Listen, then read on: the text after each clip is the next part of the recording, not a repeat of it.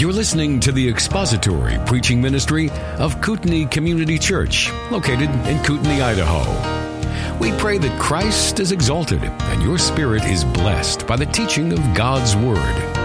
For more information about Kootenai Church, please visit us online at kootenaichurch.org. Well, before we jump into our lesson for this evening, I wanted to find out if there are any questions you might have about what we talked about last week, about interpretation.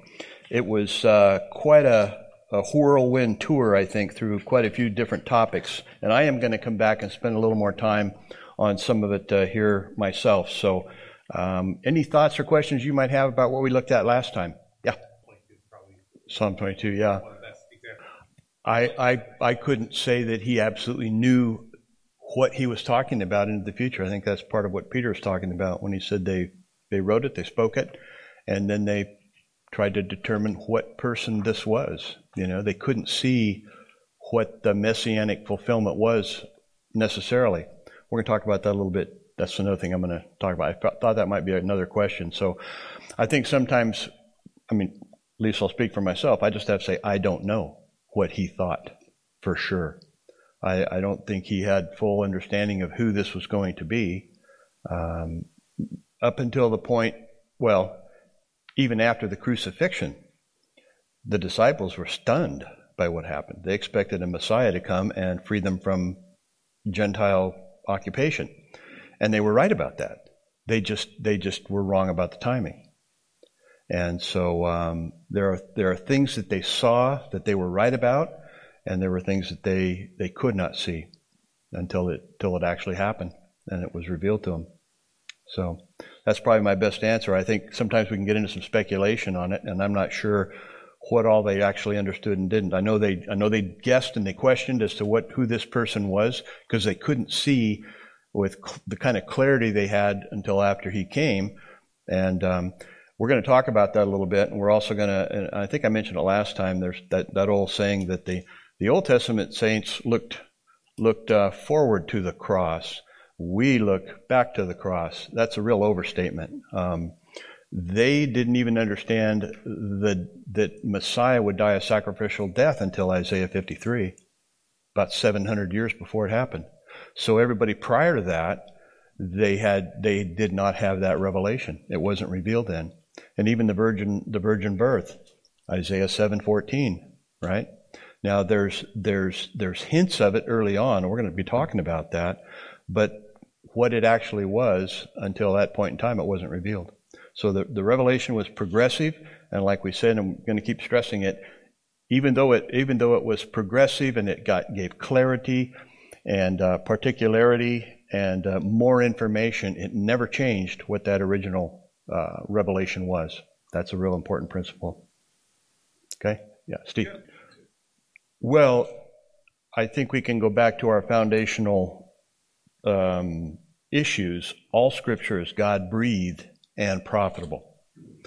So that's foundational. So the inspiration is there. If it's God-breathed, it's inspired in the sense of it's God-breathed. So inspiration, it's a little bit of a misnomer. It got kind of tagged onto it. May be better expired. So breathed out, it's God-breathed. And so it has all of those characteristics that we saw and we looked at of what it means to be the Word of God. Like Psalm 19, the Word of God is this, and then it has an effect, or it has a purpose and an effect. So I think maybe the issue might be between progressive revelation and progressive illumination. Is that maybe what you're thinking? What does the person see? What's the illumination? That's faith. Exactly. But now the content of that word is probably what we're talking about. Perhaps. Like Abraham. Abraham believed God, and it was reckoned to him as righteousness. Genesis 15. Look at that passage. That's what he believed. What you can't do, and it's what some people have done, is read New Testament atoning theology back into that. He did not have a concept of the cross at that point in time. Cross hadn't even been invented. You can't do that. That's really where we want to tap the brakes with that type of thing and say that's not a legitimate way to approach Scripture. It was progressively revealed later on. Yeah, I mean, crucifixion wasn't even invented at that point in time. And that whole concept wasn't there. So what we have to do, I think, is look at the text in the context of where we're reading it and say, what can we tell from that right there at that point in time? So all of those parameters that we looked at, the historical, literary, political, cultural, religious, geographic, social, and all those, also timing. What information did they have? And if we just go by what's there, I think we're pretty safe. But to avoid trying to read back into it, we look back and we say, well, sure, we know what that is, because we have the advantage of the fullness of the revelation of God and the closed canon of Scripture that explains it to us. They didn't have that. That's really all kind of what we're trying to say as far as the progress of revelation. But also, really key, progressive revelation, additional information does not change what was said. It doesn't change that meaning. My illustration of the elk hunter may have rung a bell with some of you guys. It walks out into the clearing, and you have greater illumination because the revelation was more when it walked out. But just because you see exactly what it is now, it didn't change one bit what walked out into that clearing. When you first noticed something, an animal, was it a hunter? Was it a deer, an elk? What is it? You got progressive illumination when you looked through your binoculars at it, and it's a good thing you didn't shoot it because it might not have been what you thought it was. That's my North Idaho illustration. So, okay, we're gonna go through this a little bit more here because I know there were some questions last time, so that's why I spent some time trying to put together a little bit of a review for it. So, okay, anything else? Okay, why don't we do this? Let's run through the questions real quick from last week because there's not very many of them, and then we'll spend some time going back over this issue of progressive revelation. So, page 18. Before a reader of Scripture is prepared to interpret a text, he must first observe. Yeah, got to see it, right? You have to see it for what it is. Okay? Like that stop sign, that proverbial stop sign. Number 2, the meaning of a word is determined by how it is used. Yeah, usage determines meaning. Now this one is kind of simple, and it might just, it might be so simple that you don't really think about it too much, but it really is. Even in our language, we have all kinds of words we use that we know what they mean, and there are certain things called idioms, one's own. You could say something to somebody using an idiom. You know exactly what it means. We all know what it means. Somebody from another culture, another language, they wouldn't have the foggiest idea. Some of them, I don't even know what they means. Hey, that's really the bee's knees. What is that? Where'd that come from? Who invented that? I don't know, but we all kind of know when we hear these things, How'd that business deal go, Bob? Well, I got taken to the cleaners. Well, wait a minute. Isn't going to the cleaners a good thing? No, it was a dirty deal. Well, okay, see, so we have these things, how we use them determines what they mean, right? Anyway, you could probably think of a lot more. So number 3, determining authorial intent is important because, probably some complex of answers here, but what's one of the main ones? Why do we want to know the meaning of Scripture? Guards against eisegesis, that's one very good reason. And anachronistic interpretation. Okay, yeah. All text had meaning to the person who wrote it. Yeah, okay. Just stand back, big picture. Why do I want to know the meaning of this book? God's revelation. Bingo. Yeah, this is God's Word. It's really important for us to want to know what it says, what it means by what it says, and how do I apply it to my life. It determines somebody's eternal destiny if they just disregard it, which most people do, right? They look at us and they think, what are you spending so much time with this ancient old book for? Why don't you read something contemporary, something more progressive, So those are all really good reasons. Yep. MacArthur years ago said that the meaning of the Scripture is the Scripture. Exactly. So if you don't get the meaning, you don't have the Scripture. Exactly. One more reason why when we went through allegory or allegorical interpretation or spiritualizing, when you do that, you break loose the word from the text, and that means you've destroyed the authority of the text. Okay. Now it can mean anything, whoever's hands it's in, and you have to keep the text there to get the full meaning from it. Yeah, that's a good point. Okay, so number 4, the progressive nature of Scripture may illumine, add to, clarify, or expand a prior text, but it never changes or contradicts the original meaning of the prior text. True, false, or I don't know. True. Absolutely true, yeah. And you see we go back to our original model, okay? How did the prophets interpret the Old Testament? How did the apostles interpret it? How did Jesus interpret it? And if he considered it the Word of God, okay? Now, if it was the Word of God, to Abraham, and then the meaning somehow changes, what does that say about the God of the Word who gave the Word to Abraham, right? You see, you got to keep that connection. It doesn't change the meaning, or in so much of this, the integrity of God is at stake, is it not? And His Word to be fulfilled as He gave it. So it's really critical. Nothing changes, even though there's clarity given, and so on. So number 6, Paul told the Corinthian Christians to greet one another with a holy kiss. A practical method of determining how to apply that in today's culture would be to think in terms of form and function. The function Paul wants is for Christians to love one another. Well, in the text, what's the actual words? Greet one another. That's an aorist imperative, the strongest command force verb in the Greek text. Okay, strong command. He modifies it with a prepositional phrase. The form it could take in his day and culture was a holy kiss. Yeah. So greet one another with. We were discussing prepositions the other day. So you want to maybe ask the question, what does he want? What's he looking for? He's looking for Christians to greet one another, okay, and love one another, part of the fellowship. It could take the form in that day of a holy kiss on the cheek, okay? I have a little war story. Decades and decades ago, after we had moved from Southern California up to the East San Francisco Bay Area, we were looking for a church, my wife and I. So we found a church we thought was going to work for us, and it seemed to be pretty good. Getting to know the people. One morning we got there and we walked in the front, and approaching the front door to be the greeters was one of the deacons. The church had deacons, and we were in our early 20s. This couple was probably in their mid-50s. They were an older couple. We said hello and walked on in, and we were just coming through the foyer, and another younger couple was walking across over to where they were.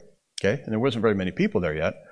And so right when we walked in the door to come and sit down, we heard very loud and very pointed, "Will you stop that?" And I remember looking at Penny, and her eyes were like that. So we went and sat down, and she had gotten to know this older woman pretty kind of, and she said, I'm going to have to go find out what went on there. I'm not going to speculate. I said, okay. So when she had an opportunity, she went and talked to her.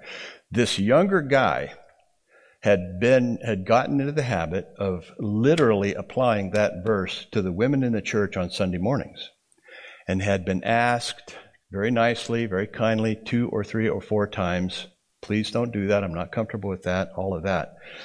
And apparently this particular morning, he was going to continue to disregard that and attempted to kiss this deacon's wife, and that was her response. I mean, it was loud and it was angry. So I don't know if that solved the problem, but that's what happened there. It was a misapplication of a biblical principle, okay?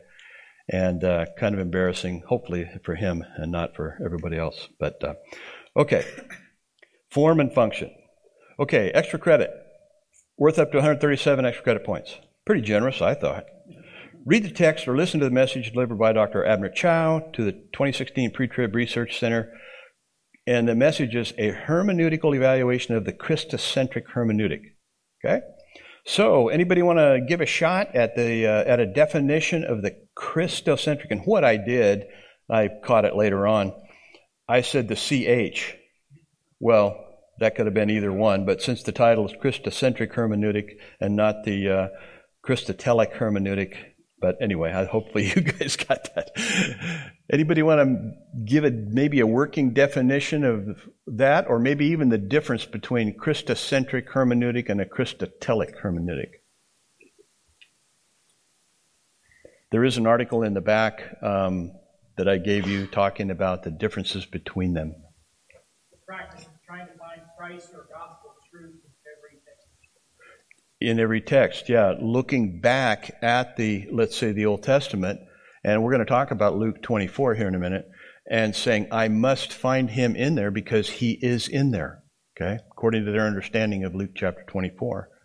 Whereas Dr. Chow's method is more, no, that destroys progressive revelation. You have to get back and start as the Scripture starts, and it's Christotelic. So telos is end point or purpose, as it all moves toward the purpose. Oh yes, the whole Bible moves toward Christ and the culmination of him and his life and everything.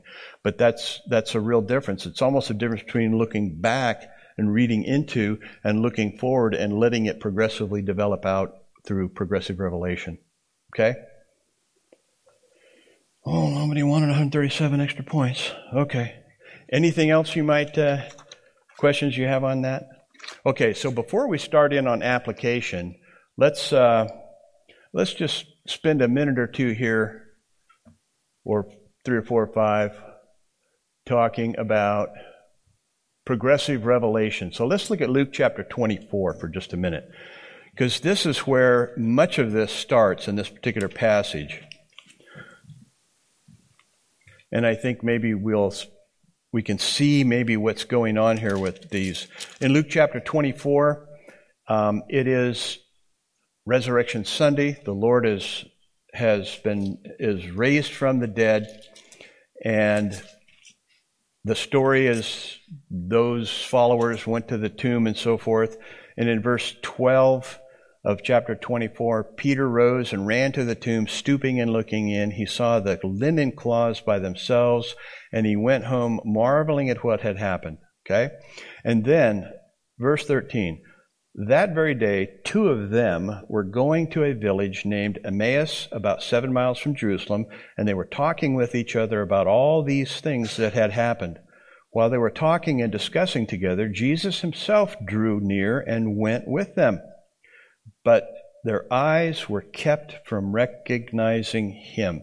Now, this may help with your answer or your question about what did people actually see and know. Who is the sovereign God who reveals himself to man? Right? God is the self-revealing God. You cannot reason your way toward God. Nobody can. Brilliant atheists, and some atheists are just brilliant people. And they've tried to reason their way to God and through all kinds of philosophical arguments and everything else, and the ontological, teleological, cosmological arguments, right?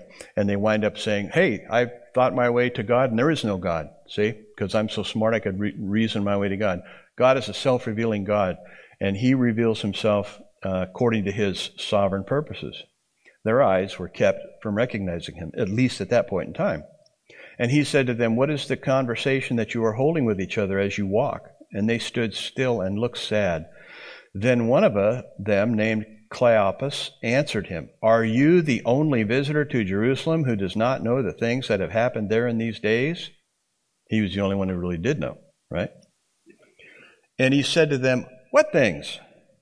And they said to him, concerning Jesus of Nazareth. Okay, now mark this next phrase. A man who was a prophet, mighty in deed and word before God and all the people. And how our chief priests and rulers delivered him up to be condemned to death and crucified him. Okay, now here's their presupposition. But we had hoped that he was the one to redeem Israel. Yes, and besides all this, it is now the third day since these things happened. There was a very high level of messianic expectation at that time in Israel. And these guys were expecting Messiah to come and redeem Israel.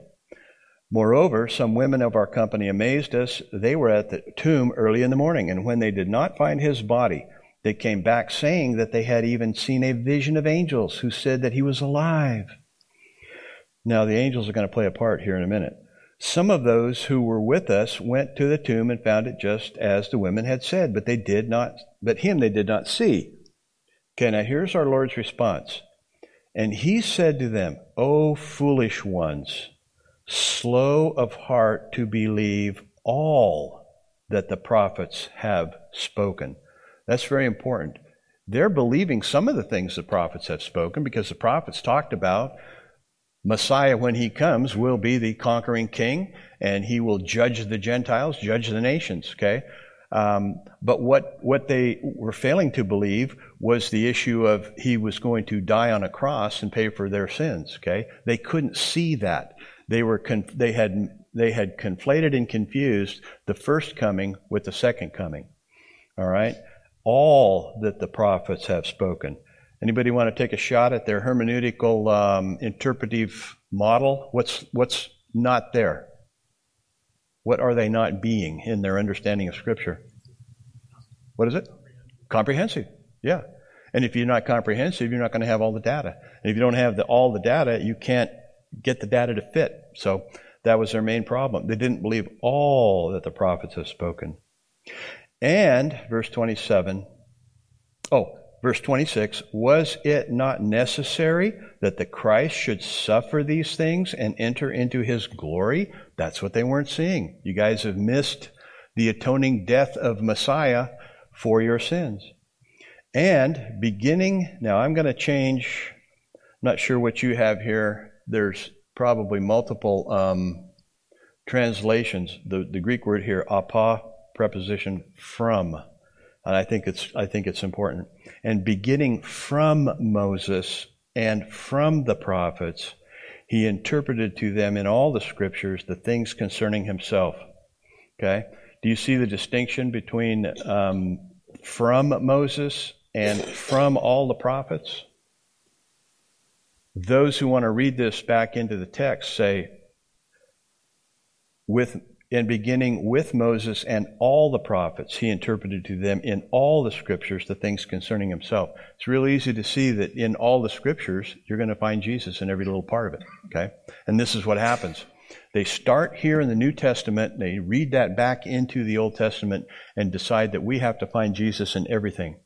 And I've read books by guys that have done that, and way back early on in my walk with the Lord, I was trying to find things to read, and I got a hold of some stuff that was not very good.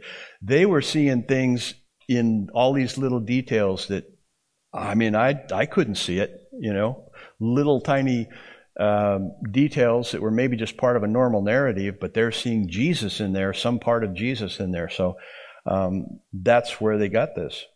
So they drew near to the village to which they were going. He acted as if he were going farther, but they urged him strongly, saying, "Stay with us, for it is toward evening, and the day is now far spent."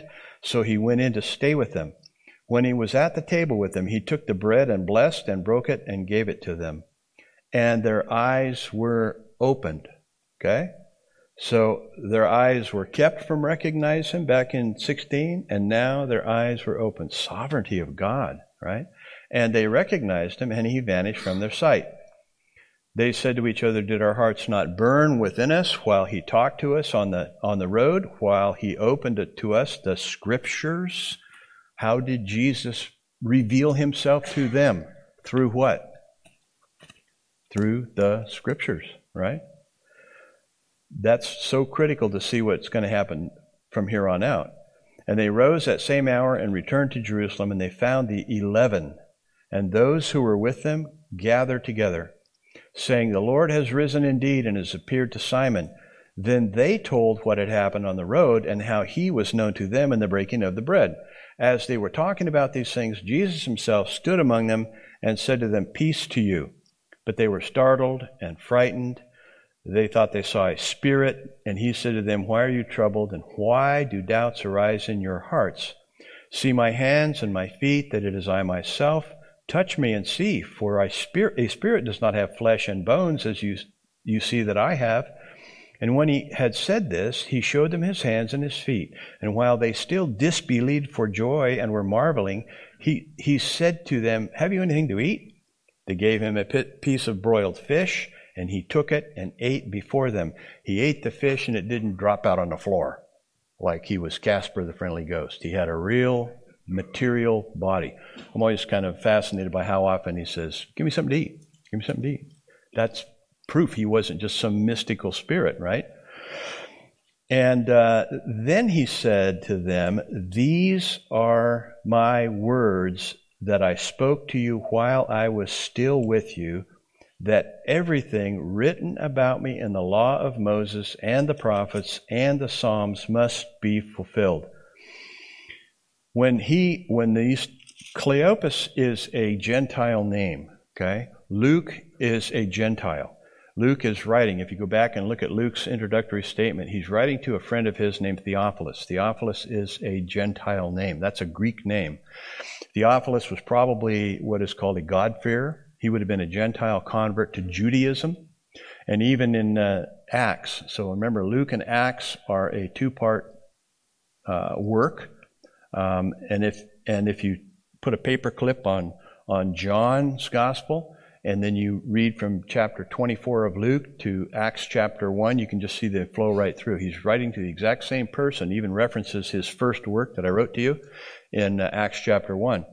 Luke Acts, purpose of Luke Acts, major purpose is the movement of the gospel from Jew to Gentile in fulfillment of the Abrahamic covenant. And so Luke wrote more of the New Testament than any other New Testament writer. That's really significant. He wrote more than even the Jewish apostle to the Gentiles, Paul. And so this is really key to understanding this. Now, when the 11 come on the scene, they are what? These are Jewish converts, right? And so it's really significant when he says, everything written about me in the law of Moses and the prophets and the Psalms must be fulfilled. Those are the three categories of the Old Testament that Jews would have recognized, okay? The law, the prophets, and the writings. And it's sometimes called Psalms because Psalms is the first part of the work of the writings. But that's a reference to how they would understand the Word of God. Then he opened their minds to understand the Scriptures and said to them, thus it is written that the Christ should suffer and on the third day rise from the dead, and that repentance and forgiveness of sins should be proclaimed in his name to all nations. That's right out of the Abrahamic covenant. One of the provisions of the Abrahamic covenant is through you, Abraham, God said, all the nations of the earth will be blessed, all the families of the world. And that is repeated several times throughout Genesis. It is a transgenerational covenant, and it's even quoted. That phrase is quoted by Peter in Acts chapter 3, and also by Paul in Galatians 3:8. Okay, that's really critical to understand. All the nations. This is the movement of the gospel from Jew to Gentile. This is what he wants. This is one of the things these guys didn't get, right? Hey, we're in Jerusalem, and we got the king here. We got the Messiah. We're set, you know? And he says, no, you're going to go out of Jerusalem into the world, and I'm going to empower you to do that on the day of Pentecost, which is exactly what happened. They weren't seeing this part of the program, even though it was there. So now when he says, these are my words that I spoke to you while I was still with you, go back. Let's see how far back I want to go here. Okay, let's just go back to chapter 24, verse 1.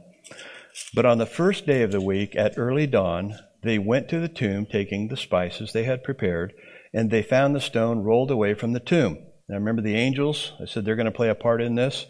And Jesus said, no, I just read it. I can't find it again. Boy, do I need some new glasses. Okay.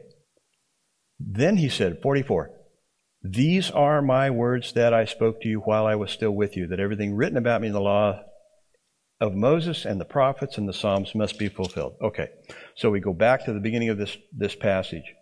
They found the stone rolled away from the tomb, but when they went in, they did not find the body of the Lord Jesus. While they were perplexed about this, behold, 2 men stood by them in dazzling apparel. These are angels. Angels don't have wings. Sorry. Angels always appear as young men, okay? And as they were frightened and bowed their faces to the ground, the men said to them, "Why do you seek the living among the dead? He is not here, but he has risen. Remember how he told you while he was still in Galilee that the Son of Man must be delivered into the hands of sinful men and be crucified and on the 3rd day rise." So right there you have the connection of Jesus saying, remember what I told you? And even the angels have to remind these guys of what he had told them. That was the connection I was trying to make there. So here they are, thinking one thing about Messiah, and not wrong. Messiah is going to set up an earthly kingdom, but it's just not yet. Okay? And we even see that later on with the other disciples. But the point is here, what they're going to do, they're going to move out into the world with the gospel, but they don't have any New Testament books right now, right? They're not going to use the Gospels because they don't have them. They're going to be reliant on the Old Testament. Okay, so that's Luke 24. Let's look at Acts chapter 1. We jump over the Gospel of John. So John was written late in the 1st century, and when it was recognized as a gospel account, then when the canon was compiled, it was inserted after Luke because it was a gospel account. So that made it separated this 2-part Luke-Acts work. So we'll just jump over that to Acts chapter 1. And here again it says, in the first book, O Theophilus, I have dealt with all that Jesus began to do and teach until the day when he was taken up after he had given commands through the Holy Spirit to the apostles whom he had chosen. He presented himself alive to them after his suffering by many proofs, appearing to them during 40 days and speaking about the kingdom of God. All right, so they had a 40-day clinic on the kingdom of God by the risen Christ. I'd go to that conference. And while staying with them, he ordered them not to depart from Jerusalem, but to wait for the promise of the Father, which he said, "You heard from me. For John baptized with water, but you will be baptized with the Holy Spirit not many days from now." It's going to be Pentecost. Now, verse 6. So when they had come together, they asked him, "Lord, will you at this time restore the kingdom to Israel?" He said to them, "It is not for you to know the times or seasons that the Father has fixed by his own authority." They were not wrong about that going to happen. He doesn't say, "Hey, that's not going to happen." In fact, he endorses that understanding because the Father has fixed the time.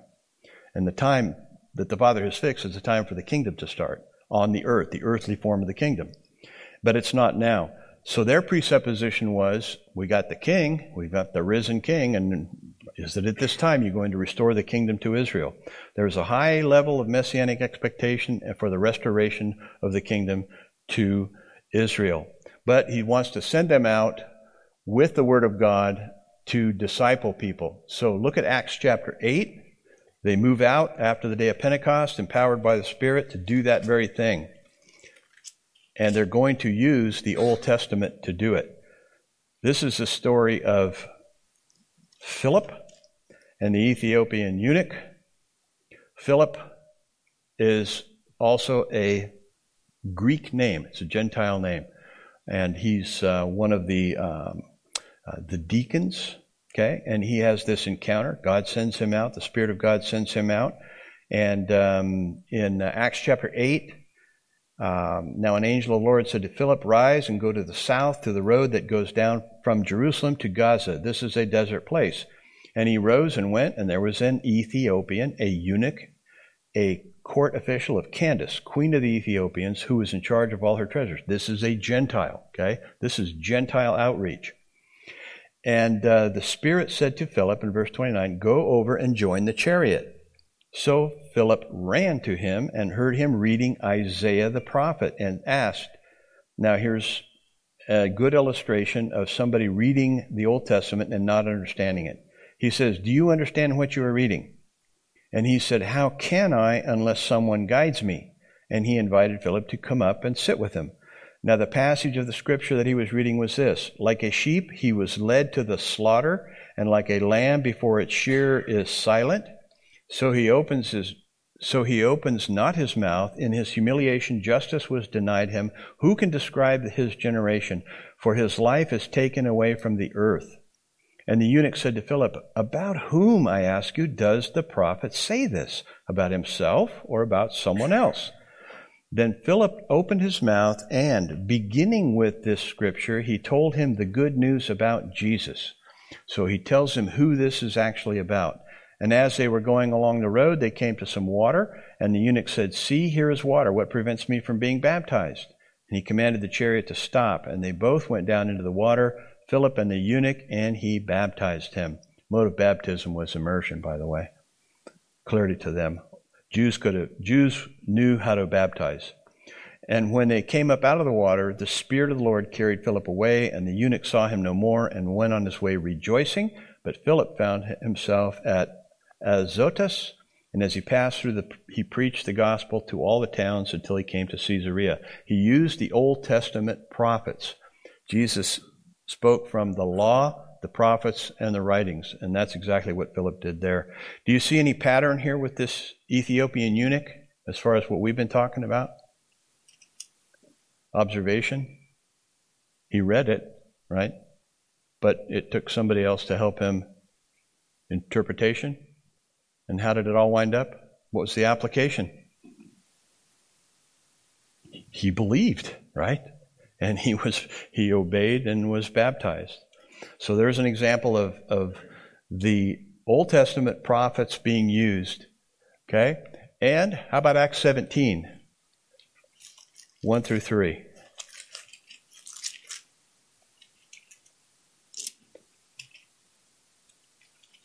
Okay, they had been in Philippi, and now they're released from prison, Paul and Silas. In chapter 17, verse 1, now when they had passed through Amphipolis and Apollonia, they came to Thessalonica, where there was a synagogue of the Jews. It was always Paul's habit to go to the Jews first. He understood that from Romans chapter 1, verse 16. We love that verse because it says, the gospel is the power of God unto salvation. But you got to include the rest of the verse. Right? To all who believe, to the Jew first, also to the Greek. Paul took that very seriously, and he did that throughout the whole book of Acts. He would always go to the Jews first. Some people argue and say, no, see, the Jews rejected their Messiah, and so it's no longer goes to the Jew first. Okay?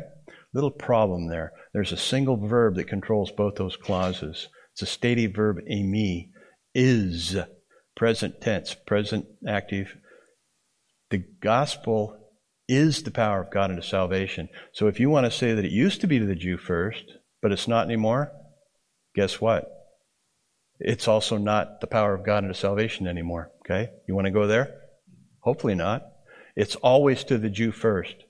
God commands the gospel to go to the Jews first. Any evangelistic endeavor that doesn't go to the Jew first is in disobedience to Romans 1:16. Just is.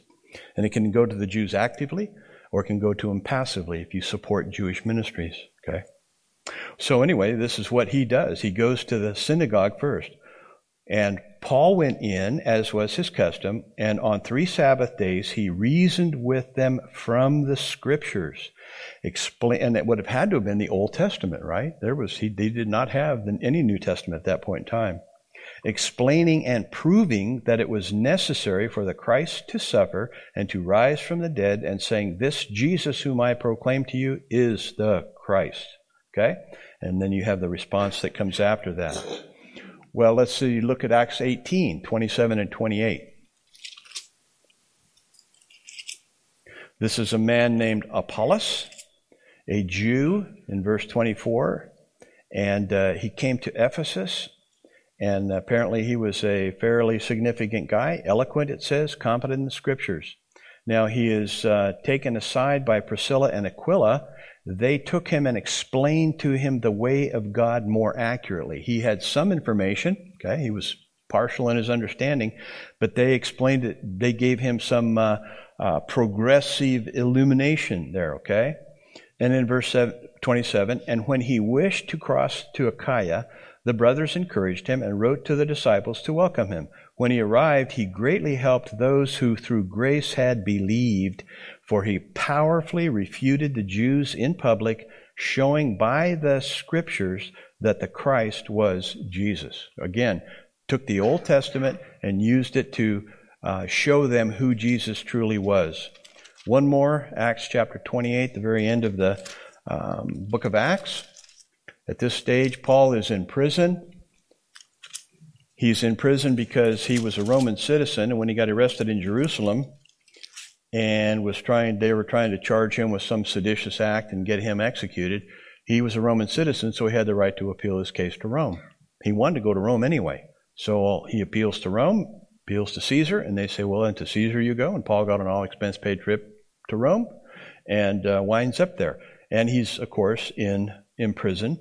And it says in verse 23, since he's in prison and his habit is to go to the Jews first, he's going to still do that all the way at this point in time. He invites them to come to him. He can have company back and forth. Apparently it's more like a house arrest type situation. People can come and go.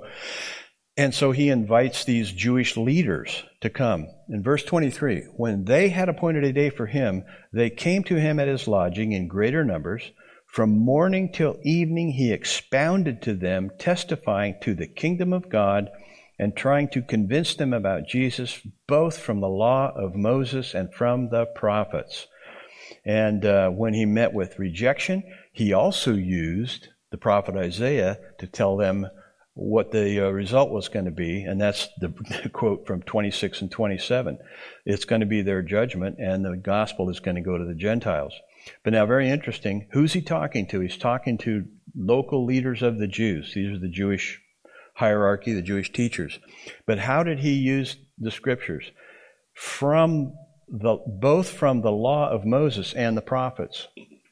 Very interesting. What happened to the writings? Well, the Jewish rabbis had a sort of had a sliding scale of how they considered the Old Testament to be inspired. They really thought the Pentateuch was inspired, full inspiration of the law, right? They had a little lower view of the prophets. They're not quite as inspired, and an even lower view of the writings. So probably one good reason why he didn't reason with them from the writings of the Psalms. They just didn't consider it all that inspired. Okay, so there we go from the pattern of the disciples, what they did there. Now, Jesus used the Old Testament scriptures, the law, the prophets, and the writings, sometimes it's called Psalms, to validate his messianic credentials, and so did the apostles. And even today, this is a front cover of a Hebrew Bible. It's a very commonly used Bible. It's published, it's called BHS, Biblical Hebraica Stucratensia. And there's the actual title up at the top. Hebrew reads from right to left, so that's Torah, that's law. And then Navi'im, Navi is a prophet. The masculine plural ending, the im, Navi'im, is prophets. And then Vakatavim, to katav is to write. So Katavim, it means writing. So law, prophets, and writings is still the title of the Hebrew Bible today. So that's what they did. And the law, prophets, and writings. So now, let's take a look, and this is just going to be an illustration of how messianic prophecies progressively revealed Messiah. I didn't do a good job with that. It's not so much that the prophecies are progressively revealed, it's Messiah who is progressively revealed, okay? So, sorry about that. That's pretty poor wording. Let's look at Genesis 3:15. Steve and I were talking about this today. Genesis 3:15. Right after the fall.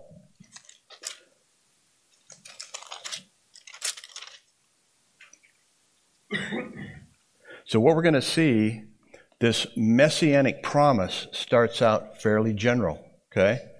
So the Lord said to the serpent, verse 14, because you have done this, cursed are you above all livestock and above all beasts of the field. On your belly you shall go, and dust you shall eat all the days of your life. And here it is. I will put enmity between you and the woman, and between your offspring, or seed. This is the ESV. So does anybody have, any of your English translations say seed? Actually say seed? With Numeric Standard? Yeah. That's the word seed. And her seed, he shall bruise your head, and you shall bruise his heel. So now, what can we learn from this? Well, there's quite a bit. There's quite a bit here. There's going to be enmity or conflict between you and the woman and your descendants. Okay, your seed. Now, what's also interesting here is the mention of the woman. All right. The woman, the seed of the woman. Women don't have seed. You want to know an explanation of that? Dave will tell you after we're done, okay? If you can't figure that one out. But that is so significant because this is a foreshadowing. And again, you can't read into this what's not here. But we're gonna see later on, as we look at Matthew, that this is like a foreshadowing of the virgin conception of Messiah. Okay, and it also goes against the rest of the Old Testament as far as genealogical descent. It's never measured through the woman. It's always measured through the father. The genealogies are all men, right? There are occasions when women are mentioned, but it's sort of in passing, and they have to be very significant people in the history of Israel. But in Israel, descent is determined by the father. The descent, as far as even tribal descent. If your mother was of the tribe of, let's say, Issachar, and your father was of the tribe of Judah, you would be of the tribe of Judah, not your mother's tribe. Okay, and so it's very significant. This is a little bit of a disjunct compared to the rest of the scriptures. And he shall bruise your head, and you shall bruise his heel. Again, there's going to be conflict. And the result of this conflict is that the serpent will receive a lethal blow, but this seed to come, the seed of the woman, will only have his heel bruised. He shall bruise your head. So we can know there is no neuter in the Hebrew language. There's only masculine and feminine. So this is obviously going to be a male who will come through the other end. Now, what I want to show you here is, and I didn't come up with this myself. I heard this from a Messianic Jew, and who is an actual very expert in the Old Testament Hebrew. Okay. Now, what did Eve know, and when did she know it? Okay, we're talking about these questions. It's like what they used to say about Hillary Clinton. You know, what did she know, and when did she know it? I don't even think they ever got an answer. But look at chapter 4, verse 1, okay? And this is this handout that I gave you. What I gave you was at the very top there, and that word at the very top, you see it up there? That's the actual word of the title of Genesis. It's Bereshit in the Hebrew. That's the first word in the Bible, Bereshit, bara Elohim. And it's a compound word, when began to create God, okay? When God... In the beginning, God created. Okay, so that's the word, the title word. So this is chapter 4, verse 1 in the Hebrew text up there. And Hebrew reads from right to left. Okay, it's kind of strange. Looks like a bunch of chicken scratches there. And then what I gave you down below that is an interlinear of the same two verses. Okay, the same. I think I maybe give you a little bit extra there, but it's this very same thing. And then down below that, another interlinear that has just a little bit more information on it. But what I want to point out is, look at the English in chapter 4, verse 1. Now Adam knew Eve his wife, and she conceived and bore Cain, saying, I have gotten a man with the help of the Lord. And again she bore his brother Abel. Now Abel was a keeper of sheep. Okay, what I want to point out here is when we're asking, what did Eve know? How did she understand Genesis 3:15? What could she know about that? The Messiah is going to come from the family of man. He's going to be from the human family, very general, right? He's going to be born of a woman. But from that also, and God is the one she understands who is the Redeemer, that she is going to understand that he is also going to be the God-man, okay? So when you see that translation up there, I have gotten a man with the help of the Lord. Any of your translations have that help of the Lord in italics? Okay, it should be, because it's not there. It's not in the text. This is giving translators a real problem, okay? But if you look up at the very top up there at, let's look at the first paraphrase there. So up on the upper right, you see, and the man, he knew Eve. Now you see where I've circled that little 2-letter word there? That's pronounced et, okay? And you notice it's not translated? That little 2-letter word is a grammatical marker. It's an untranslated grammatical marker. It's commonly called the sign of the accusative because it signals the object of the verb. That's all it's doing. The first verse in the Bible says, Bereshit bara Elohim et hashamayim. So created what? The heavens. Va'et ha'eretz. It's a very common word, but it simply signals that with the word that follows, and you can see it's connected by like a little hyphen. It's in construct. It's just simply telling you this is the object of the verb. Okay, it's a grammatical marker that's not translated. But then when you see in the translation, I have gotten a man with the help of the Lord, that's added by the translators. If you look down at that first paraphrase, okay, so you see the first et there, he knew Eve. Tells you what or who he knew, not translated, right? Wife of him, and she conceived, and she bore Cain, all right? And now you see it's not translated there, the same little grammatical marker. And she said, I brought forth man with Yahweh. Now you see what they do there? They actually give you a translation of a preposition. Why did they do that? Why weren't they consistent? Because what she really says, and to just to give you a very literal translation of it, is that she says, I have gotten a man, Yahweh. What does that tell you about her understanding of 3:15? The seed of a woman? She thought she was the woman. And she thought Cain was this promised seed. If you understand it. Now to show you that, what they did then, now look at the very next phrase down, lower right hand side, starting in verse 2 there, at the end of line 2. And she continued to bear what or who? See, grammatical marker. Brother of him, his brother. And notice, Abel. They do there what they didn't do with Cain. How come it doesn't say, bear the brother of him with Abel? Why didn't they use a preposition there? See the inconsistency of how they translated that, or how they understood that? They did it up there because that's problematic. And it's really been difficult historically for people to deal with that. But all you got to do is just translate it for what it says, right? I have gotten a man, Yahweh. He's a man, but it's Yahweh. He's the man, the God-man.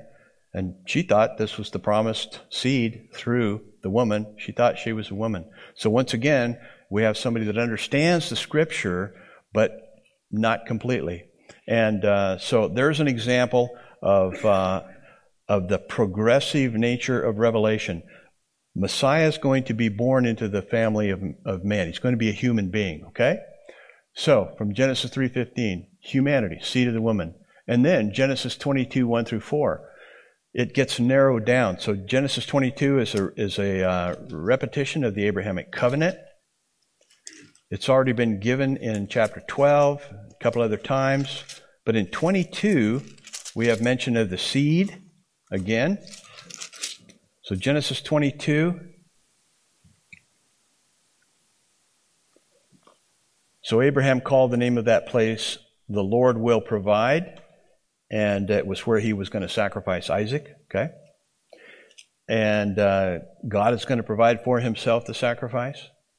As it is said to this day, "On the mount of the Lord it shall be provided." And the angel of the Lord called to Abraham a second time from heaven and said, "By myself I have sworn, declares the Lord, because you have done this and have not withheld your son, your only son, I will surely bless you, and I will surely multiply your offspring as the stars of heaven and as the sand that is on the seashore, and your offspring, your seed, shall possess the gate of his enemies, and in your offspring or seed shall all the nations of the earth be blessed, because you have obeyed my voice."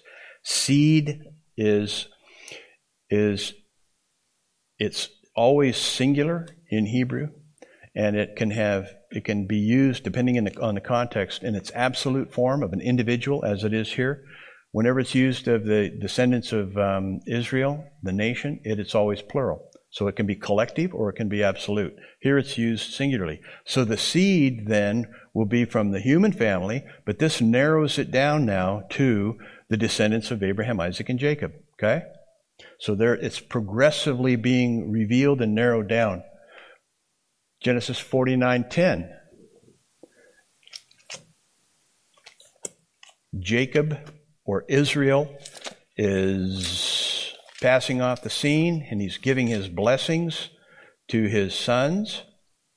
And in Genesis 49,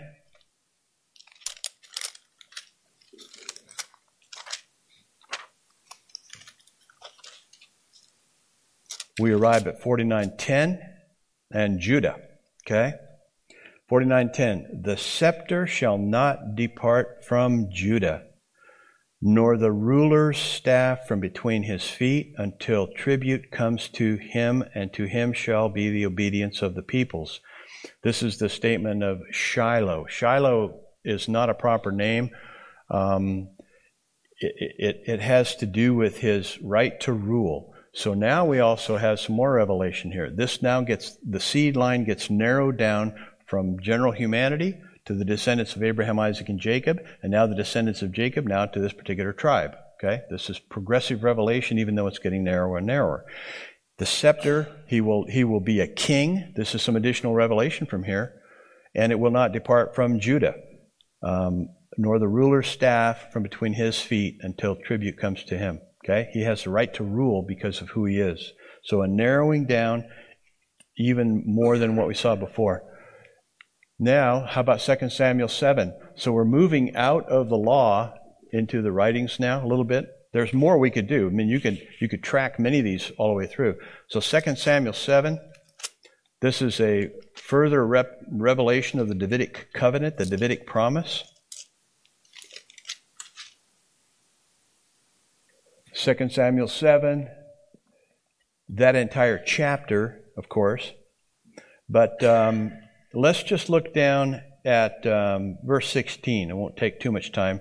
And you remember, the first part of this is to David's immediate son, Solomon. Okay, but then it moves from the particular person, Solomon, to this future son that's going to come. Okay? It says in verse 16, "And your house and your kingdom shall be made sure forever before me. Your throne shall be established forever." In accordance with all the words and in accordance with all this vision, Nathan spoke to David. Okay? So now we go from the tribe of Judah, because David is in the tribe of Judah, to a particular family. So you see how it's narrowing down from general humanity all the way down now to through a particular family. Okay? And then Matthew chapter 1. We're jumping over quite a bit of stuff, but let's get right down to it. The New Testament opens up with Matthew writing his gospel account. And how does he start? "The book of the genealogy of Jesus Christ, And now he looks backwards, because now he knows exactly who this is, and he has the Old Testament. He understands that this is the fulfillment of the Abrahamic promises. And it just connects the dots. The book of the genealogy of Jesus Christ, the son of David, the son of Abraham. So right there, Christ, David, Abraham. There's that seed line, that lineage. And then he starts with Abraham was the father of Isaac, and Isaac the father of Jacob, and he just goes down through that entire genealogy. Okay? And he gets down there to verse 11. And Josiah, the father of Jeconiah and his brothers at the time of the deportation to Babylon. And after the deportation to Babylon, Jeconiah was the father of Shealtiel, Shealtiel the father of Zerubbabel. Now, in Jeremiah 22:30, there's a curse put on this man named Jeconiah. God rips off his name from the front of his name, and he now is called Coniah. When God takes his name off your name, you're in trouble. Okay? There's a problem. And he curses that entire line. And if you go back and read that, what it says is, no descendant of you will ever be qualified to sit on the throne of David. Now that's a problem. This is the seed line, right? Except go all the way back to Genesis 3, seed of the woman. Okay? So what happens here? These people are all descendants of somebody who has a curse put on them. Zerubbabel, the father of Abiud, and Abiud, the father of Eliakim. This is verse 13. And Azor, the father of Zadok, Zadok, the father of Achim, Achim, the father of Eliad, and Eliad, the father of Eleazar, and Eleazar, the father of Matan, and Matan, the father of Jacob, and Jacob, the father of Joseph. Now watch this. The husband of Mary. It doesn't say the father of Jesus. It says the husband of Mary, of whom Jesus was born, who is called Christ. The curse put on Coniah centuries before prevented any descendant of Coniah, and Joseph was a descendant. Joseph wasn't qualified to sit on the throne, even though he was a descendant of King David. And neither was any of his naturally born children. So it demanded the virgin conception of the true king. Okay? Built into the whole thing way back when. And you can even track it clear back, I think, to Genesis 3:15, seed of the woman. And then a little grammatical issue here. Joseph, the husband, both of those are masculine in the Greek text. Of Mary, of course, that's feminine. And then of whom, that's a little indefinite pronoun there. Of whom, it is singular, and it's also feminine. That cannot be a reference to Joseph. It cannot be a reference to both of them, like my parents, in the plural. It is absolutely demanded that it only be the referent be Mary, of whom Jesus was born, who is called Christ. So there we have New Testament confirmation, and focusing down on this one who is born of Mary and who is the seed of the woman. Okay? Progressively revealed. And Jacob, the father of Joseph, the husband of Mary, of whom Jesus was born, who is called Christ. And of course, Matthew later on, another paragraph or so, he develops the virgin conception of Christ and the virgin birth of Christ as well. Absolutely necessary for him to be the eternal king. A mere human being couldn't sit on the throne of David forever. And that's what Scripture says. You can see also in Luke chapter 3, Mary's genealogy. Mary is also a descendant of King David, but not through Solomon, not that line. She's through Nathan. So she is not under the curse. Okay? And so therefore neither was Jesus, and he's qualified to sit on the throne of David. Okay? Any thoughts that you might have on that? The quiz on the Hebrew will be next time. Okay.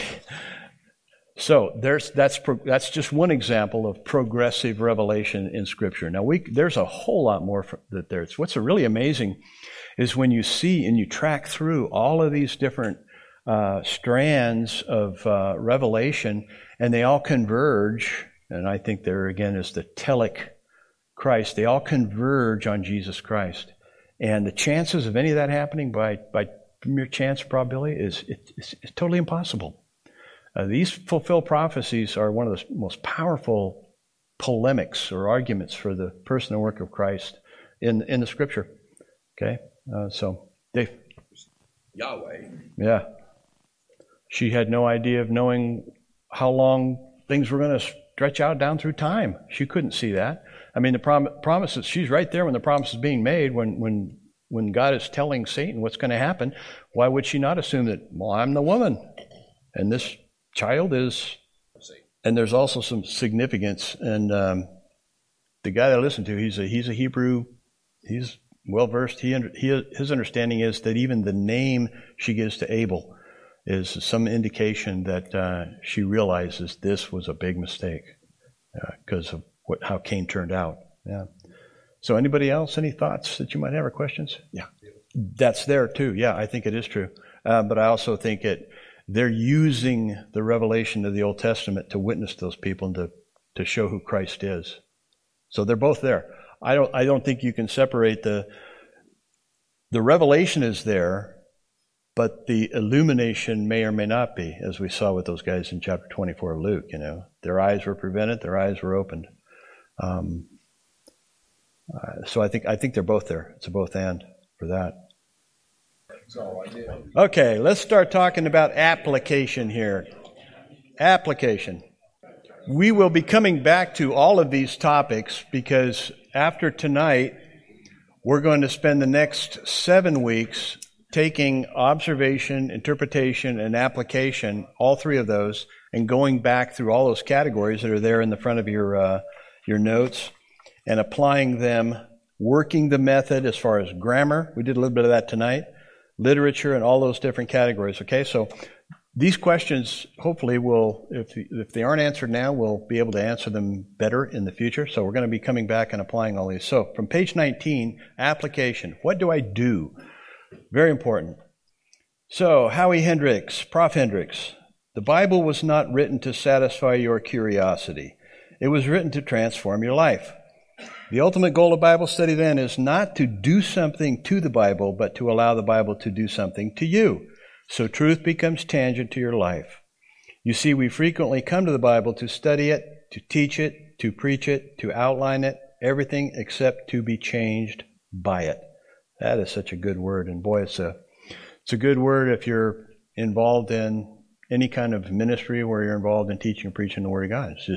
It's so easy to get used to just putting it out there, but not applying it to yourself. Remember one of the definitions I saw of expositional preaching, okay?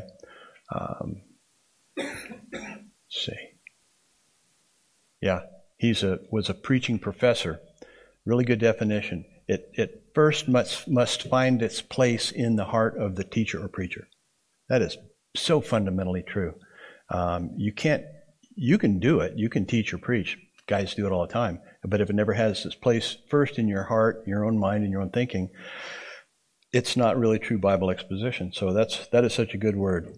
And again, here, 2 Timothy 3:16, back to our foundational Scripture here. All Scripture is God-breathed and profitable for teaching, for reproof, for correction, for training in righteousness, so that the man of God may be equipped, having been thoroughly equipped for every good work. Has to have its place. It is what it is because it's God's Word, but then it has to find its place in our lives. So this next section is adapted from a book that I almost used as our textbook, and that's a good textbook to get, called Living by the Book, Howard Hendricks and his son William D. Hendricks. Why we fail to make application of the Word.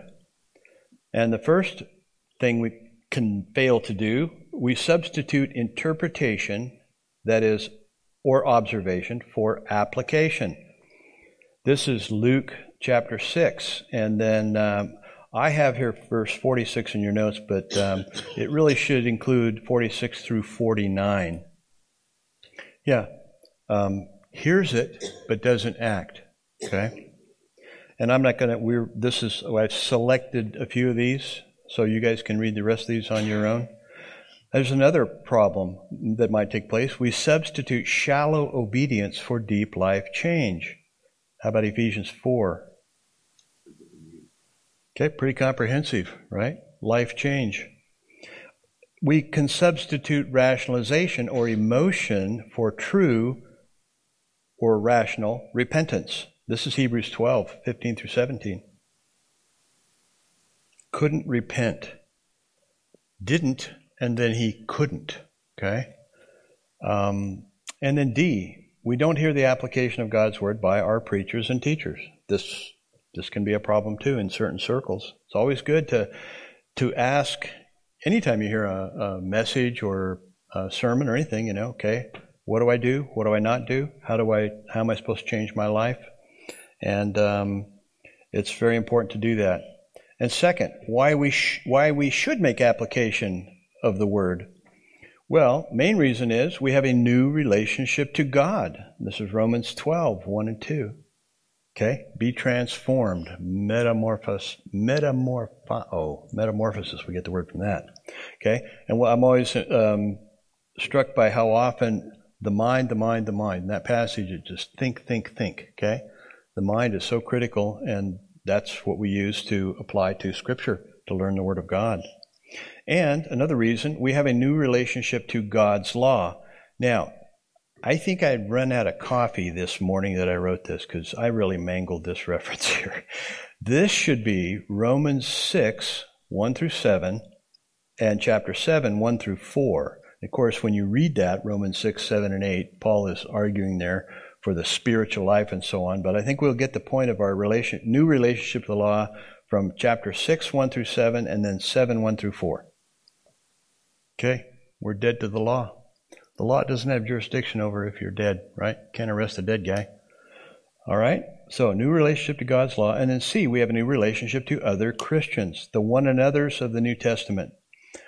This is the outworking of the command of the Lord in the upper room to love one another. And the one another's are how you do that. And there's quite a few of them in Scripture. Depends on whose list you look at.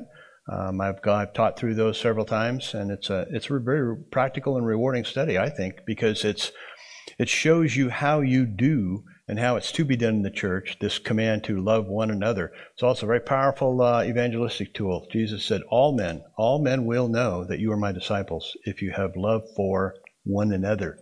You might think it should say love for them. No, it doesn't. The internal working of the church is critical to the testimony of the church. It's a powerful evangelistic tool.